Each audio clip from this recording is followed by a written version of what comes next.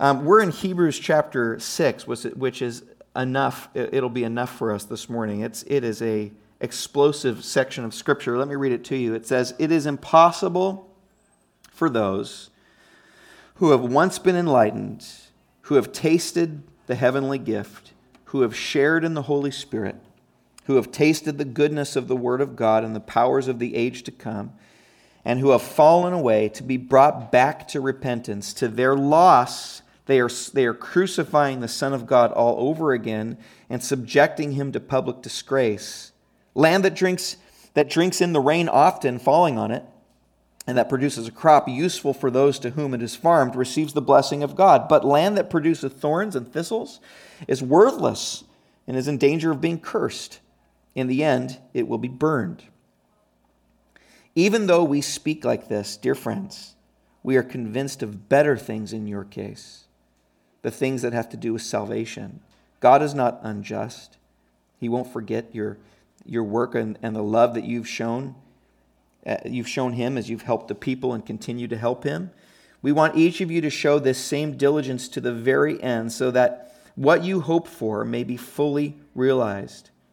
We do not want you to become lazy, but to imitate those who through faith and patience inherit what has been promised." Jesus,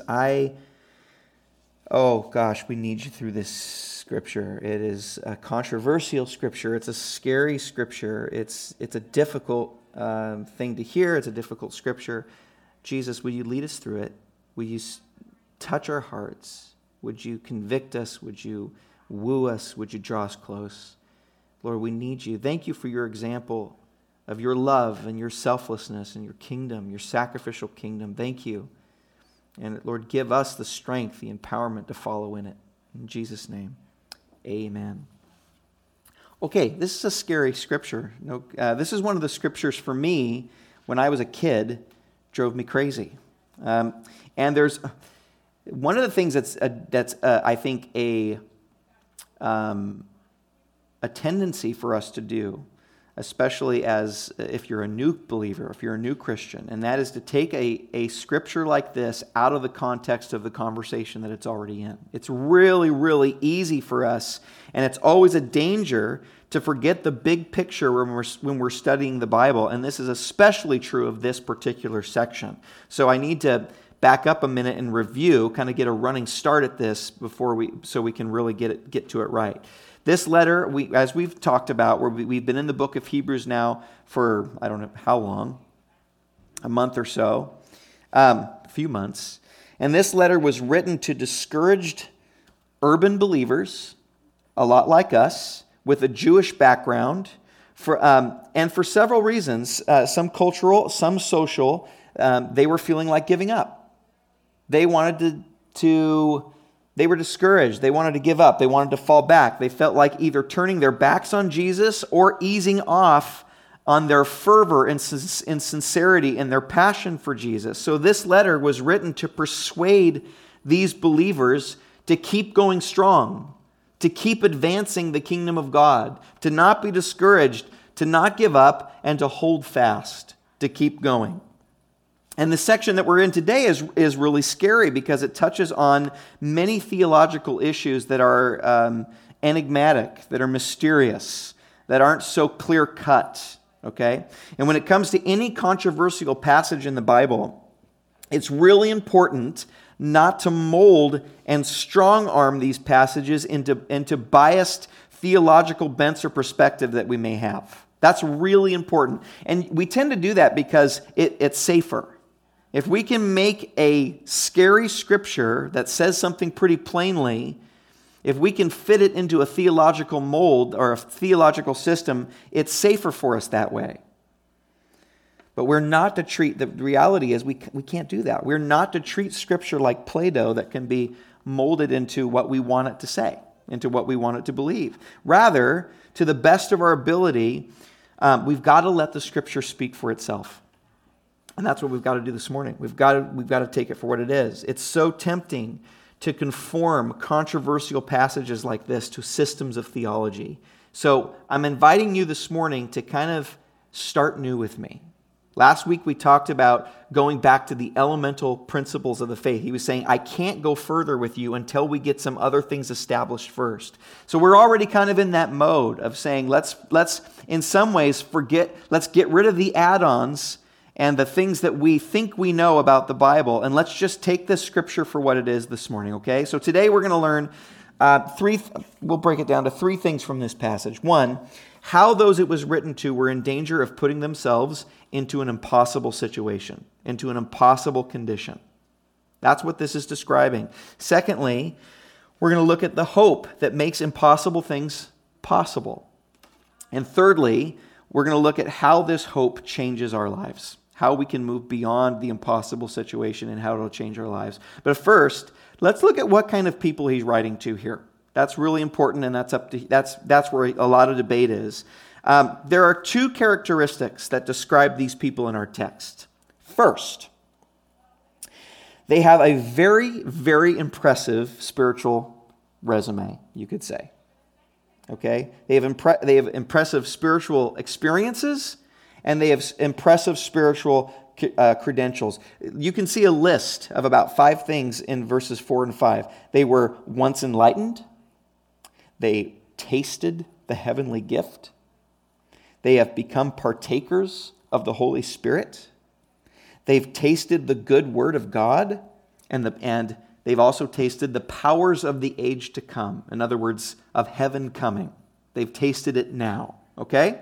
So 5 different characteristics, and if you put them together, we're describing a pretty impressive spiritual people here, if you put them together. Let's briefly look at each one, just so we can understand who we're talking about. First, it says they were once enlightened. That's the Greek word photizo, where we get photograph in the Greek. The idea behind this is simply what we would think about in English, that light has been shined on them. Light has come into them. They are enlightened. Okay? Light has come upon them. Where they were once in darkness, they've been brought into light. That's the description there. Okay? Secondly, they've tasted the heavenly gift. Tasted, in other words, heaven is something that they've experienced and to a degree taken into themselves. They've tasted the heavenly gift. Some people say that the word tasted means just a nibble. That's one way that I think people have tried to make this passage a little bit more comfortable for themselves. Well, they've just tasted it. They haven't fully digested it.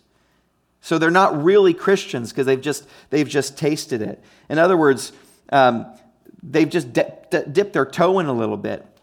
And it could be understood that way, but however, any other place this word is used, it doesn't mean that. All the other places in Hebrews that the word tasted is used, it's used in a very strong way. Let me give you an example.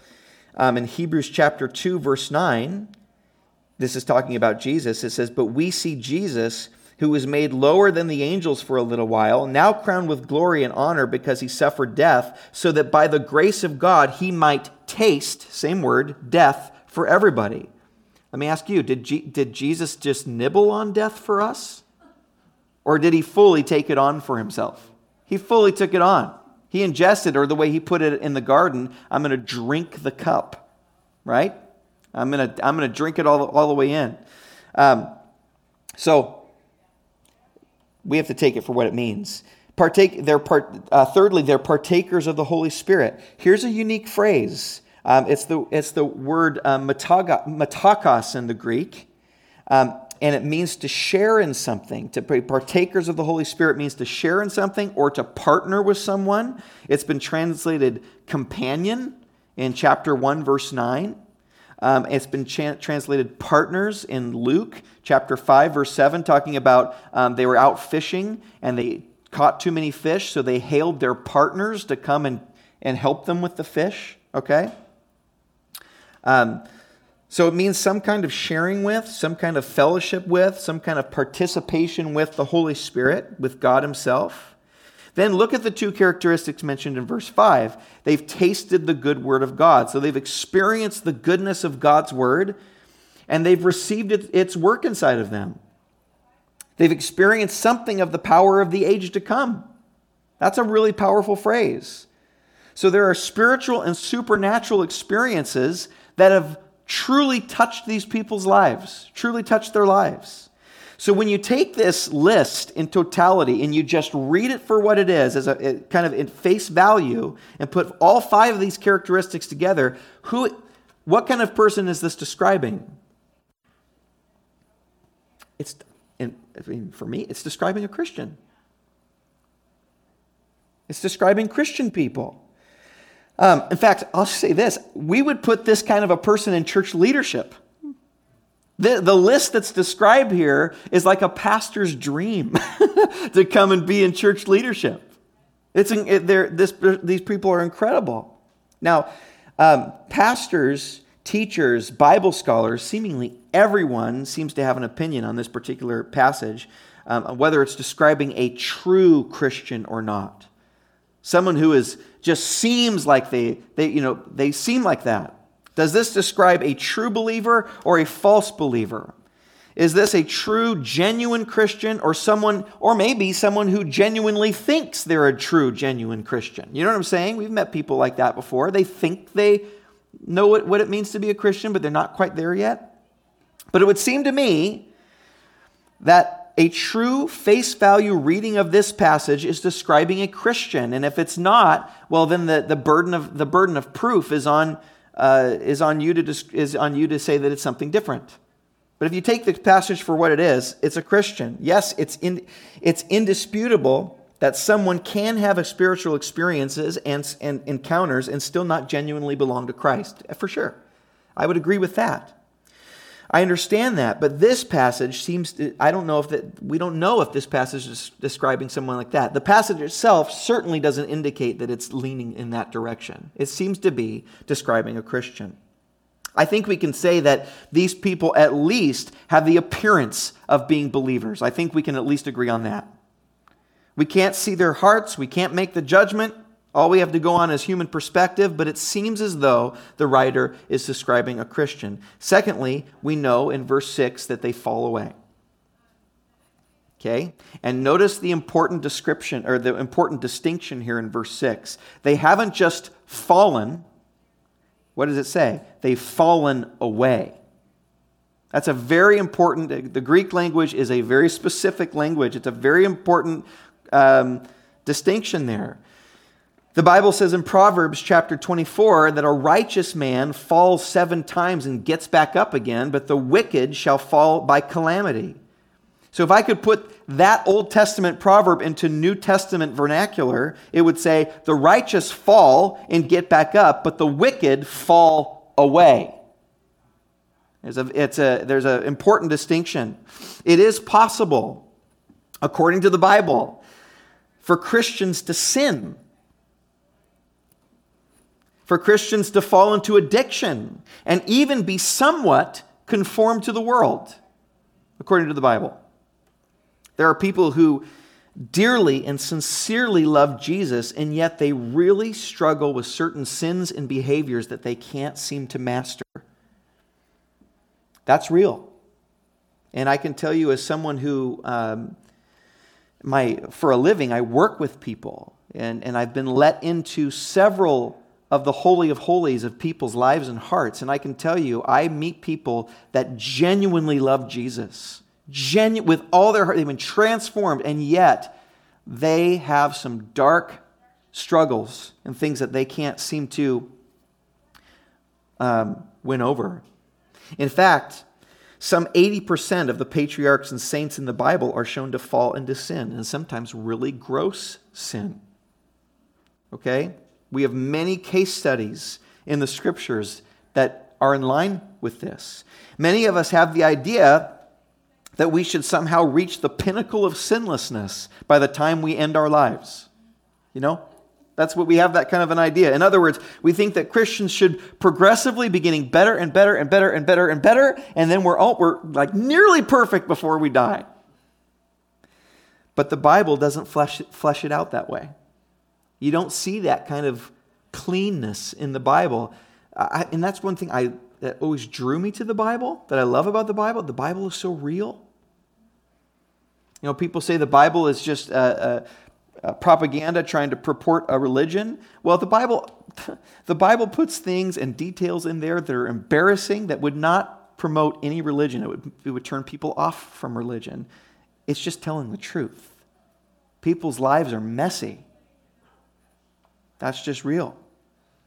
So there's falling, and that's a Christian thing. Christians fall. I fall. You fall. We fall into sin, right? Well, that's why that's why we take communion. That's why we keep reminding ourselves of forgiveness in the Bible. But these people are in danger of falling away. This is a much more severe kind of a warning. Okay? Look how severe the condition is. It says if one does fall away from Jesus, again, we're just going to look at this passage for the way it is. Look what he's saying. He says, it is impossible to restore them to repentance. The word impossible, in both the Greek and in English, by the way, is a word of emphasis. In the grammar, in the Greek here, this is an emphatic word. In other words, it's not a throwaway word that he just stuffed into the sentence. It's a word of emphasis. The idea is that it's to be emphasized that repentance is without possibility for these believers. In other words, there's no chance.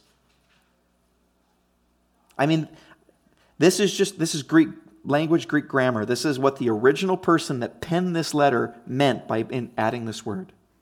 It's not, in other words, it's not merely difficult, but inconceivable. It's not attainable. It's unachievable. It's unobtainable. This is a hopeless situation. It's crazy. Many people feel that we should take this figuratively instead of literally, and you understand why. It's super uncomfortable. When I was a kid, and I was telling Nathan this the other night, when I was a kid and I was just a brand new believer, I ran into this verse. And you guys, I was so freaked out by this verse because I was still sinning that I rode my bike into town to the nearest Christian bookstore, and I stayed there for hours reading the commentaries of this verse in all the commentaries off the shelf, hoping there was some kind of hope for me, because I was thinking, oh my gosh, this is me. What's happening here? And many people in those commentaries, and even today, think we should take this figuratively rather than literally, and I think it's because it's so uncomfortable. But when you take a look at the rest of Hebrews, and indeed the rest of the Bible, everywhere this word is used, it's used in the same way. It's pretty obvious. Let me just read a few to you. Here's Hebrews chapter 6, verse 18. It is, same word, impossible for God to lie. Does that mean it's really, really, really hard for God to lie? Or does that mean impossible? Yeah. Okay. Let me read you another one. Here's Hebrews 10:4. It is impossible that the blood of bulls and goats can take away sin. Figurative or literal? Literal. I think it's literally impossible for the blood of a bull to take away sin. Here's Hebrews 11:6. It is impossible to please God without faith. Same word. It's impossible to please God without faith. Super hard or impossible? Impossible. Yes. I think we can conclude that this isn't just talking about something that's really, really difficult. Like, man, you might be able to repent, but probably not. You know, it's possible but not probable. No. It's impossible to do. Now, to do what? Again, let's just take it for what it is. It's impossible to do what? To renew them to repentance. Now, as a minister, I have to admit, and as someone who loves to read the Bible and study it carefully and then explain it to others, I find this verse alarming and scary. When I was studying this, really studying it for the first time, I did not get bored. I found myself sitting on the edge of my seat, straight up in my chair, searching resources, studying the Greek, trying to figure it out. It had my absolute undivided attention. I wanted to know what this meant. The writer to the Hebrews, under the inspiration of God, if we believe the Bible to be what it says it is telling us that there are some people out there that it's impossible for them to find repentance. Okay? Or that there is, or I think a better way to put it is that there's a repentance that God will not accept. There is a repentance that God will not accept. I find this disturbing because as a Bible teacher, I love to emphasize hope. There's always hope, right? The door is always open. If you're willing to turn from your sin and to turn to Jesus, and He'll forgive you and your sins will be forgiven, you put your trust in Him and for what He's done for you, the door is wide open. And yet, in some sense, what he's telling us here is very strong. These are the strongest Greek terms that you can find. It's emphatic. There are some people for whom this repentance is impossible. Now, why? Let's break it down. Why? Why? Is it because their sin is too bad? Is that why? Some people fear that. As if God is saying, okay, those sins there are cool. Those sins there, I can definitely cover those. But those particular sins, I'm not dying for that. That one's really bad. You're way too gone. You've crossed some line out there, and that's the part that I'm not going to forgive. I think this controversial passage is best understood in its context. This is where we find the key to this. This is why we need to take a running start. This is why we can't take this out of context. Let's back up to what we studied last week, and let's get a running start at this. Let's start in verse 2 of chapter 6. He says, "Therefore, let us move beyond the elementary teachings about Christ and be taken forward to maturity, not laying aside the foundation of repentance from acts that lead to death and of faith in God, instruction about cleansing rites and laying on of hands, the resurrection of the dead and eternal judgment, and God permitting, we will do so." The writer, as we talked about last week, is talking about retreating back to Judaism, or back to the safe common ground that Christianity and Judaism have in common. There was overlap. Here's Christianity, here's Judaism. They're separate, but there's some overlap in the middle, just like our culture in Seattle. There are things about Christianity that Seattle loves, that Seattle will agree with, that Seattle finds quite progressive and quite wonderful. There are things about Christianity. There's a middle ground. And last what we talked about is it was a warning against the danger of not wanting to be in constant confrontation with your culture, so wanting to stay in the comfortable middle spot and just talk about that. Because if you notice the things missing from that list, look at verse 2 again, instruction about cleansing right, actually let me back up. Not laying again the foundation of repentance from the acts leading to death, of faith in God, instruction about cleansing rites, laying on of hands, the resurrection from the dead, eternal judgment. What's missing from that list? Anything about Jesus. Anything about Him dying on the cross. Anything about sin. Those are the things that are controversial about Christianity, but that make Christianity uniquely and strongly Christian. But there are other things in the middle. And so what he's saying is that we're comfortable going out there into our culture saying, yeah, God loves. And it's true. God does love. Yes, we should take care of our environment as as stewards of creation. Yes, we can agree with that. Be recycle and take care of those types of things. We can meet in the middle there. We can start with what we agree on. But the writer of the Hebrews was saying, don't stop there. If you leave out about sin and you owe a debt and Jesus paid it and rose from the dead, that's the grit, the power, the substance of Christianity that is the power to shake a culture. Okay, you guys, we're still in that conversation in this passage today. We're still there. The writer is talking about retreating back to Judaism or that common ground. There were things that both Christianity and Judaism had in common, and if these Christians just stayed there, they wouldn't be persecuted as much. They'd have a lot easier life. But the one important thing that they didn't have in common was the cross. The cross. Let me just cut to the chase here.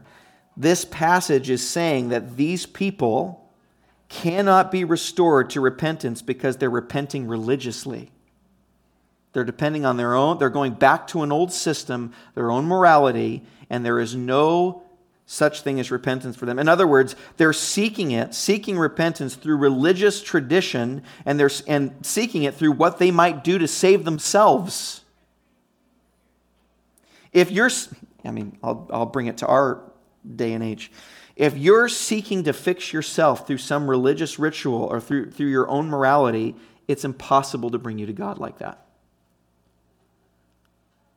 There is no repentance that way. Well, there's no repentance that God will accept. If you're depending on your goodness, your church attendance, your reading of the Bible, your perfectly pure thoughts, your financial support, your blah, blah, blah, blah, blah, blah. If that is how you're truly thinking that you're going to get to God, that is unacceptable. It's impossible to get you to repentance like that. I can just see one of these New Testament believers, one of these New Testament Christians, offering an animal sacrifice at the temple to make his or her family happy again. You know what I'm saying? That's what was going on here. They're going back to make sacrifices that are now obsolete because of Jesus. And the writer here is saying, don't think that repentance is going to get anything for you. Don't think that kind of repentance is going to do you a bit of good, because it won't. So in context, it's impossible to renew anyone to repentance if they don't come to Jesus himself and if they don't rely on the cross. Period. That is what makes you a Christian. Not how good you are or how great you are. We get that, right? What makes us Christians is the cross. The message to these Christians was clear. If you don't continue with Jesus, don't suppose that you're going to find salvation by going along with the ideas and experiences that Christianity and Judaism happen to share in common. That's not going to get you there. It is impossible to save yourself. And that's what makes Christianity so different. Christians hope in something else. We are in a different arena. Everyone else, whether they're, quote, religious or not, by the way, everyone is trying to save themselves through their own ethics, through what they believe is right. Everyone has what I will call a religious heart, even if they're atheists. They have a religious heart. You talk to an atheist, you'll find that they're very moral. Very, very moral. They might give you the line, well, they're just following the mores of society. What society has chosen to be ethical, that's what we've all decided as our evolution continues. We've decided that this is what will continue our species and all of those types of things. But the logic quickly falls apart when you find other societies that have thrived and have been extremely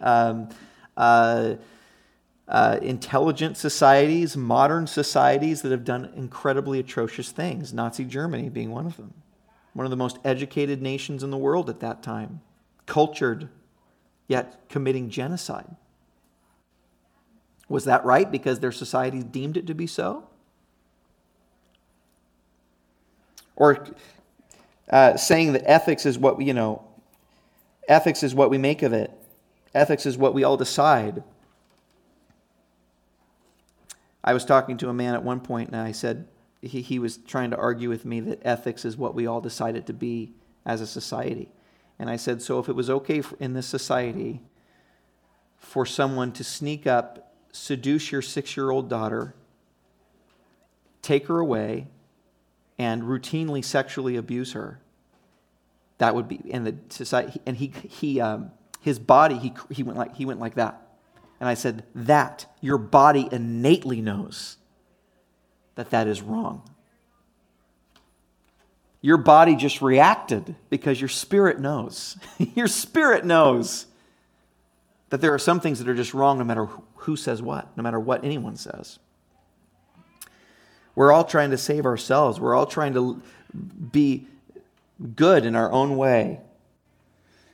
Christians live in a completely different arena. Look at verse 9.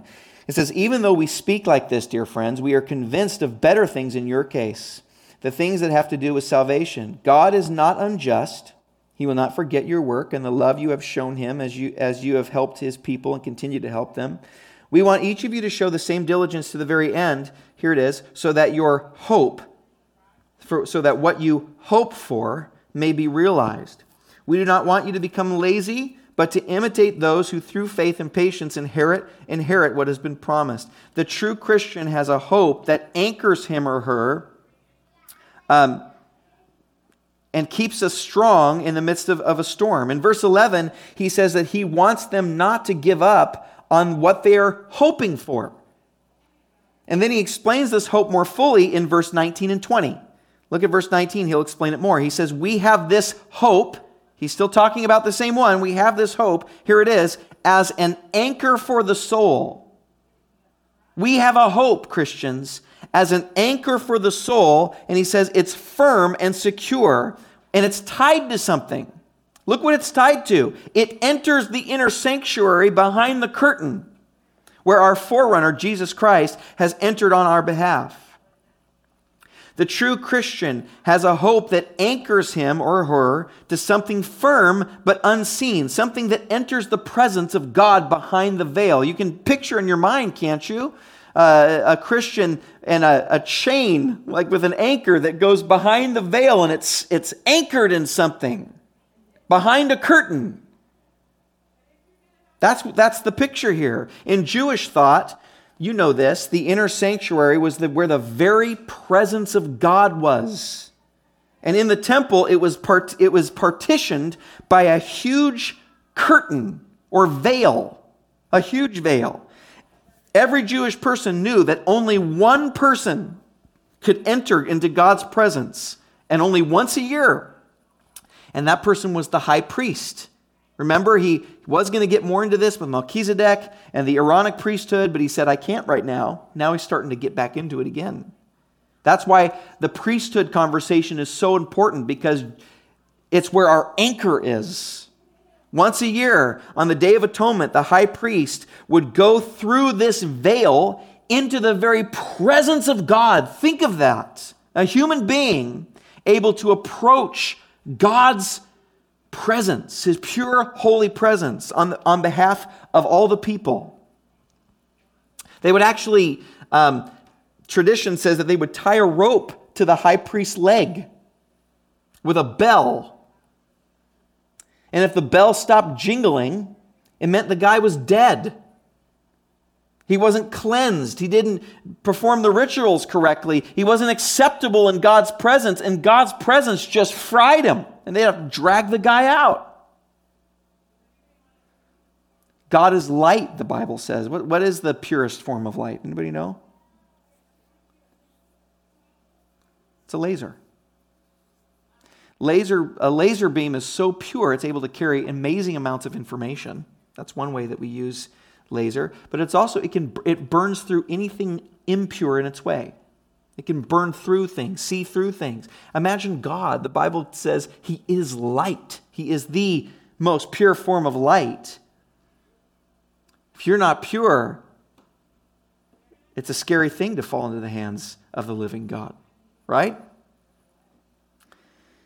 He would go into the presence to make atone for the people, this high priest, and he would sprinkle blood on the mercy seat, on the altar, and the Ark of the Covenant with the mercy seat lid on top. He would sprinkle blood on behalf of the people. In other words, he'd come with a vicarious substitute to make atonement on behalf of the people waiting outside. And people would be waiting for this high priest to emerge again. And when that high priest emerged, he would say, party time. He would say, we can celebrate, because it meant God accepted this sacrifice for our sins, and our year's sins are absolved completely. There's no more debt between us and God. We have perfect fellowship with him again, and they would celebrate, and they would feast, and they would eat, and it was this incredible time of joy on Yom Kippur, because it meant we're forgiven.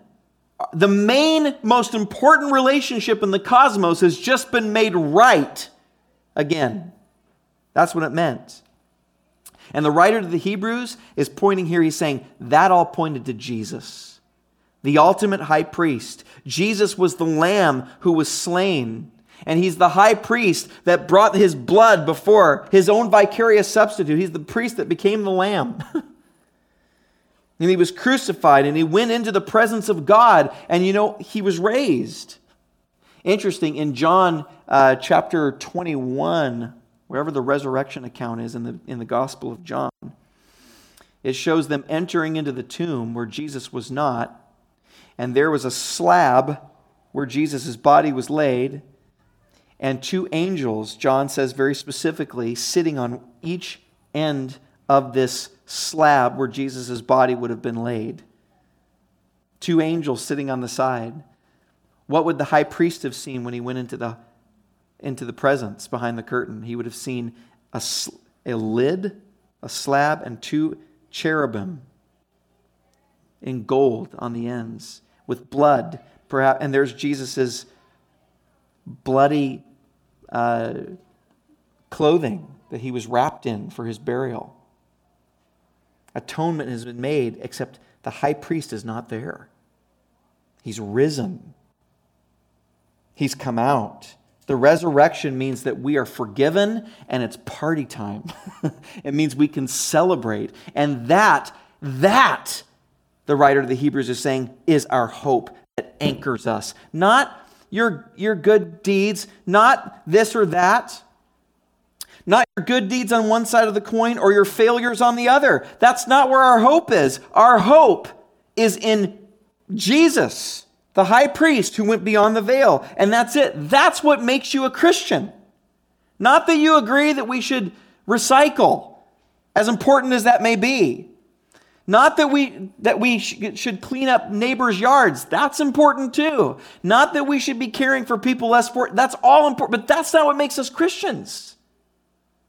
Anybody can do those types of things. What makes us Christians is that our hope is in Jesus. That's what the resurrection means. And that's where our anchor is at. The only way that repentance is acceptable to God is through Jesus. Because Jesus has a perfect, sinless nature and life, he has entered into God's presence for you and for me. And I'll just say this, and the writer of the Hebrews knows this. This is the only thing that will get you through this life.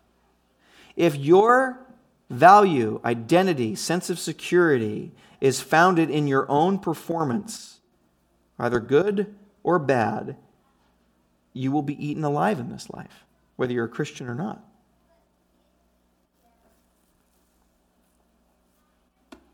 Why? Well, on one hand, there's always more you could do. Right? I think I was talking to my friend Dave, who lives in Portland, right downtown Portland, and we were saying, I think people who live in a city, in an urban setting, get this more than anyone. We were comparing our times in the suburbs versus in the city, and we see hopelessness in a city on such a large scale. We see hurt and addiction and stuckness on such a large scale that we feel insignificant most of the time.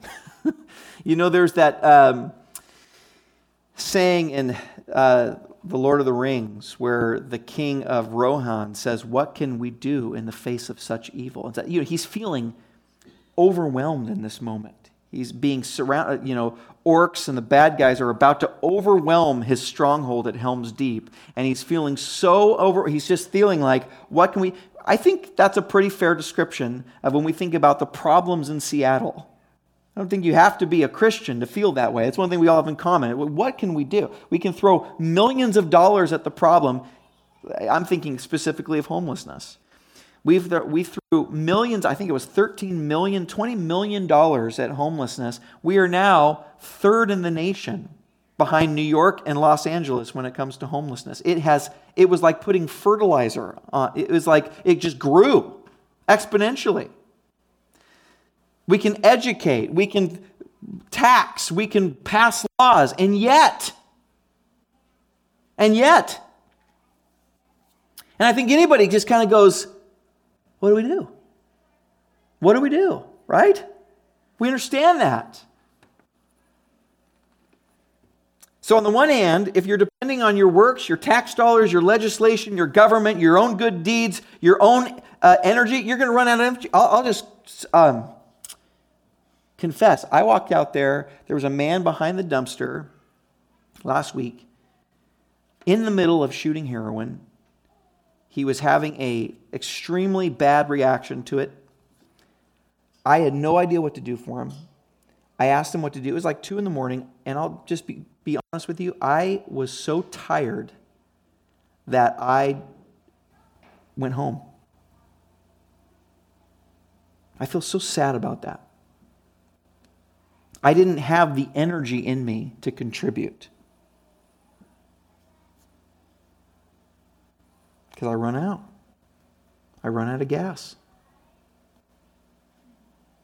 I think, when I run out of gas, I think about myself. I just want to go home and go to sleep. I've been working since 2 a.m. I'm exhausted. But here's a life. Someone's little boy at some point. A man with talent. A man with dreams at some point in his life when he was a kid. I have a little boy that dreams of being a policeman someday. Just wants to have a fun life, a good life, contribute. That man had dreams at one point in his life.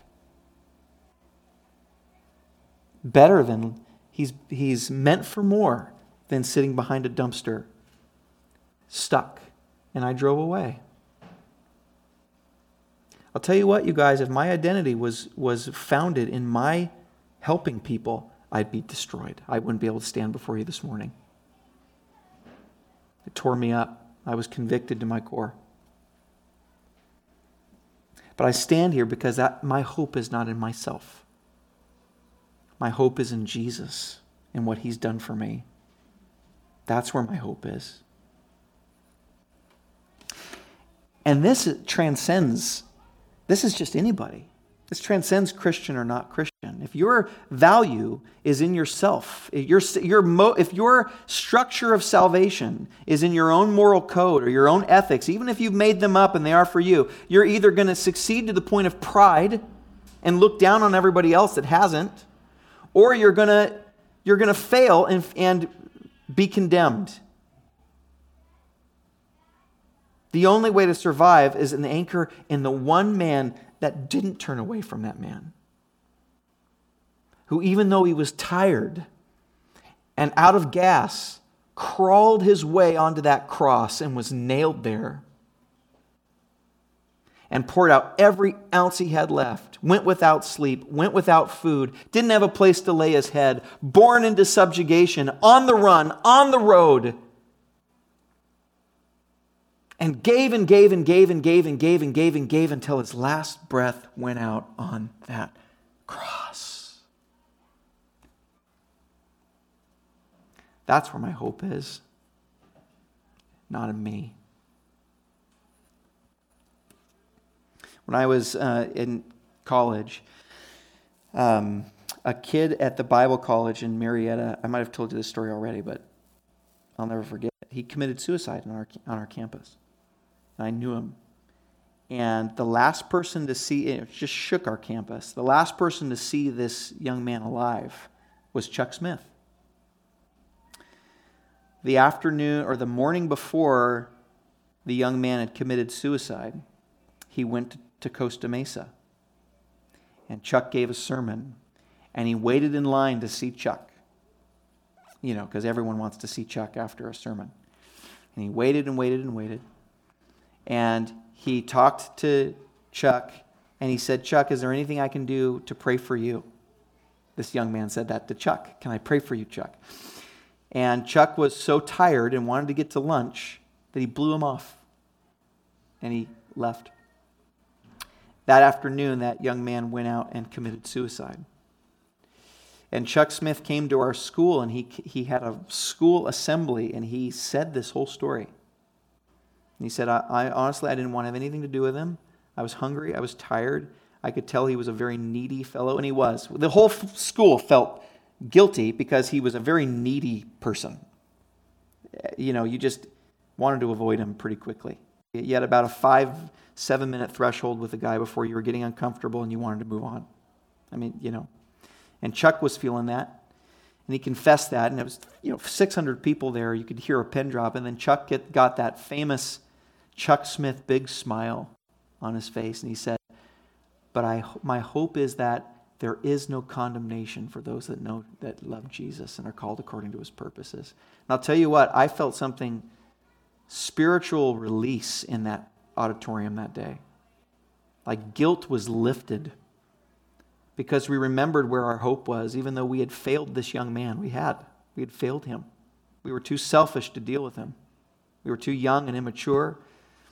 And even our leader, Chuck Smith, had failed him. We remembered where our hope is. It's not in Chuck. It's not in Calvary Chapel. It's not even in ourselves. It's in Jesus. It's in Jesus. And that's what this guy is saying. He's saying that is where our hope is. And there's a reason that the writer to Hebrews is saying this, because no anchor is needed in calm, tranquil seas, right? He's saying life is a storm. He's saying there are rocks ahead. There are winds in this life that are strong enough to break apart your vessel. He's being straight with you here. Life is hard. It has a way of chewing up even the strongest of us and spitting us out. That's why I love the Bible. He just shoots straight. The Bible just straight at you. Here it is. Yeah, there are dangers. There is a repentance that's impossible. There are things you need to avoid. There are things. Don't put your head in the sand. People do walk away from the faith. Christians do horrible things. How are you going to survive this life that's just tearing us apart? Well, an anchor that's in Jesus and Jesus alone. This is what he gives. This is what the Bible gives to those of us that are going through really, really, really, really, really, really hard times. And I know enough of you now to know that some of your lives, your entire life has been a really, really, really, really, really hard time. Some of you have some really painful, horrific stories, you haven't gotten a break. From the time you've been born, it's been one hit after another. And this is what the Bible gives, an anchor in the presence of God for hope. He says, land drinks in the rain, often falling on it, and that produces a crop useful for those to whom it is farmed and receives a blessing from God. But that land that produces thorns and thistles is worthless and is in danger of being cursed. Ooh, strong word. Cursed and burned. That smacks of John the Baptist language, doesn't it? Doesn't it remind you of that? In Luke, I think, he says, here's John the Baptist. He said to the crowds, the religious crowds that were coming out, he says, "You brood of vipers, who warned you to flee from the wrath to come? Bear fruits in keeping with repentance, and do not begin to say to yourselves, well, we have Abraham as our father. I tell you, God is able from these stones to raise up children of Abraham." And here it is, John the Baptist, he's this fiery guy. From now, the axe is laid to the root of the tree. Every tree, therefore, that does not bear good fruit is cut down and thrown into a fire and burned. The writer of the Hebrews is using very similar language here. He's talking about two different kinds of repentance. Let me just break it down and we're done. First, there's religious repentance. And in religious repentance, our hope is to live a good enough life for God to bless us. That's what we're doing. Therefore, every instance of sin, that when we sin, it's traumatic, unnatural, and horribly threatening. Because we're trying not to sin. So when we do, it hits harder. You know what I'm saying? Because we're not supposed to do that. And when we do, it's... Only under great duress does a religious person admit that they've sinned. I'll just be blunt, if it's hard for you to apologize, if it's hard for you to face your own problems or to admit that you've done something wrong, there's a good chance you may want to investigate that your repentance is often a religious or moral one because there's a lot more riding on your sin. Therefore, it's detrimental for you to face it. But if your repentance is based on the gospel, when you sin, what are you going to do? If your repentance if you're founded on good theology and the Bible, when you sin, what are you going to say? You're going to go, that's about right. You're going to say, yeah, that's why Jesus came and died for me right there. It's about right. And don't get me wrong, you won't be cavalier about it. It'll hurt, and we'll get into that in a second. But it won't be this, oh, I can't believe I did that. When people come and confess to me, there's this air sometimes of, I can't believe I did that. And I'm like, why not? Because I think I'm above that, see? Or I should be. That's religion. Secondly, religious repentance is cursed by God because it's self-righteous. I've already alluded to this a little bit. Repentance can easily become a form of atoning for your sin. Religious repentance often becomes a form of self-flagellation in order to convince God and ourselves that we truly are sorry this time. You know, I get the picture that Martin Luther described when he went to Rome. And he saw people. Do you remember the scene that he described when he went to Rome and he was having this big revolution, turning point in his life? He goes to Rome and he sees these crippled people crawling one step and then repenting, and then crawling another step and then repenting, and then crawling another step, all the way up these steps and repenting every step of the way, beating themselves, hurting themselves. Martin Luther used to torture himself over his sin, thinking, I need to prove to myself and to God that I'm really sorry, so I'll punish myself for it. Finally, religious repentance is worthless to God because it's self-centered. In religion, we are only sorry for our sin because of the consequences that are coming to us. It will bring us punishment, and we want to try to avoid consequences and punishment at all costs, so we repent. Thus, in religion, repentance is extremely self-centered. It's about me. I'm not repenting because my sin breaks God's heart and I have a relationship with someone that I love and I don't want to hurt them. I'm repenting because of me. Gospel repentance, on the other hand, is not self-centered. It's God-centered. The gospel tells us that sin cannot bring us into condemnation, so we're taken out of the equation. That's Romans chapter 8, verse 1. There is no condemnation for those that are in Christ. Another Greek phrase that's very precise. Zero. None. Zilch. No, there's no condemnation. If you came in here feeling condemned and you're a Christian, it's just a feeling. You can dismiss it. Because there is no condemnation for those that are in Christ. Therefore, why do we feel bad then when we sin? Because of what it does to God. Because we're in love with Him. It pleases and dishonors. It displeases and dishonors Him. Thus, where religious repentance is self-centered, gospel repentance is God-centered. Gospel repentance is not self-righteous, but focuses on the righteousness of Jesus. In the gospel, we know that Jesus suffered and was miserable for our sin. We don't need to make ourselves suffer in order to merit forgiveness. We simply receive the forgiveness earned by Christ and move on. 1 John 1:8 says that God forgives because He's just. Did you notice that? Really striking. In other words, He doesn't say because He's kind or gracious, although those things are true. He forgives us because, in other words, it would be unjust for God for God not to forgive us. Why? Because Jesus took the justice that we deserve on the cross. God would be demanding two payments. One that Jesus already paid and then another one from us. It wouldn't be fair. It'd be unjust. So it says God is just to forgive you. Finally, gospel repentance produces fruit that is sweet rather than thorns and thistles. The knowledge of our acceptance in Jesus makes it easier to admit that we're flawed. We can be real. We can be real. because we know we won't be cast off if we confess the true depths of our sin. There's no fear of condemnation anymore, so we can just come out with it.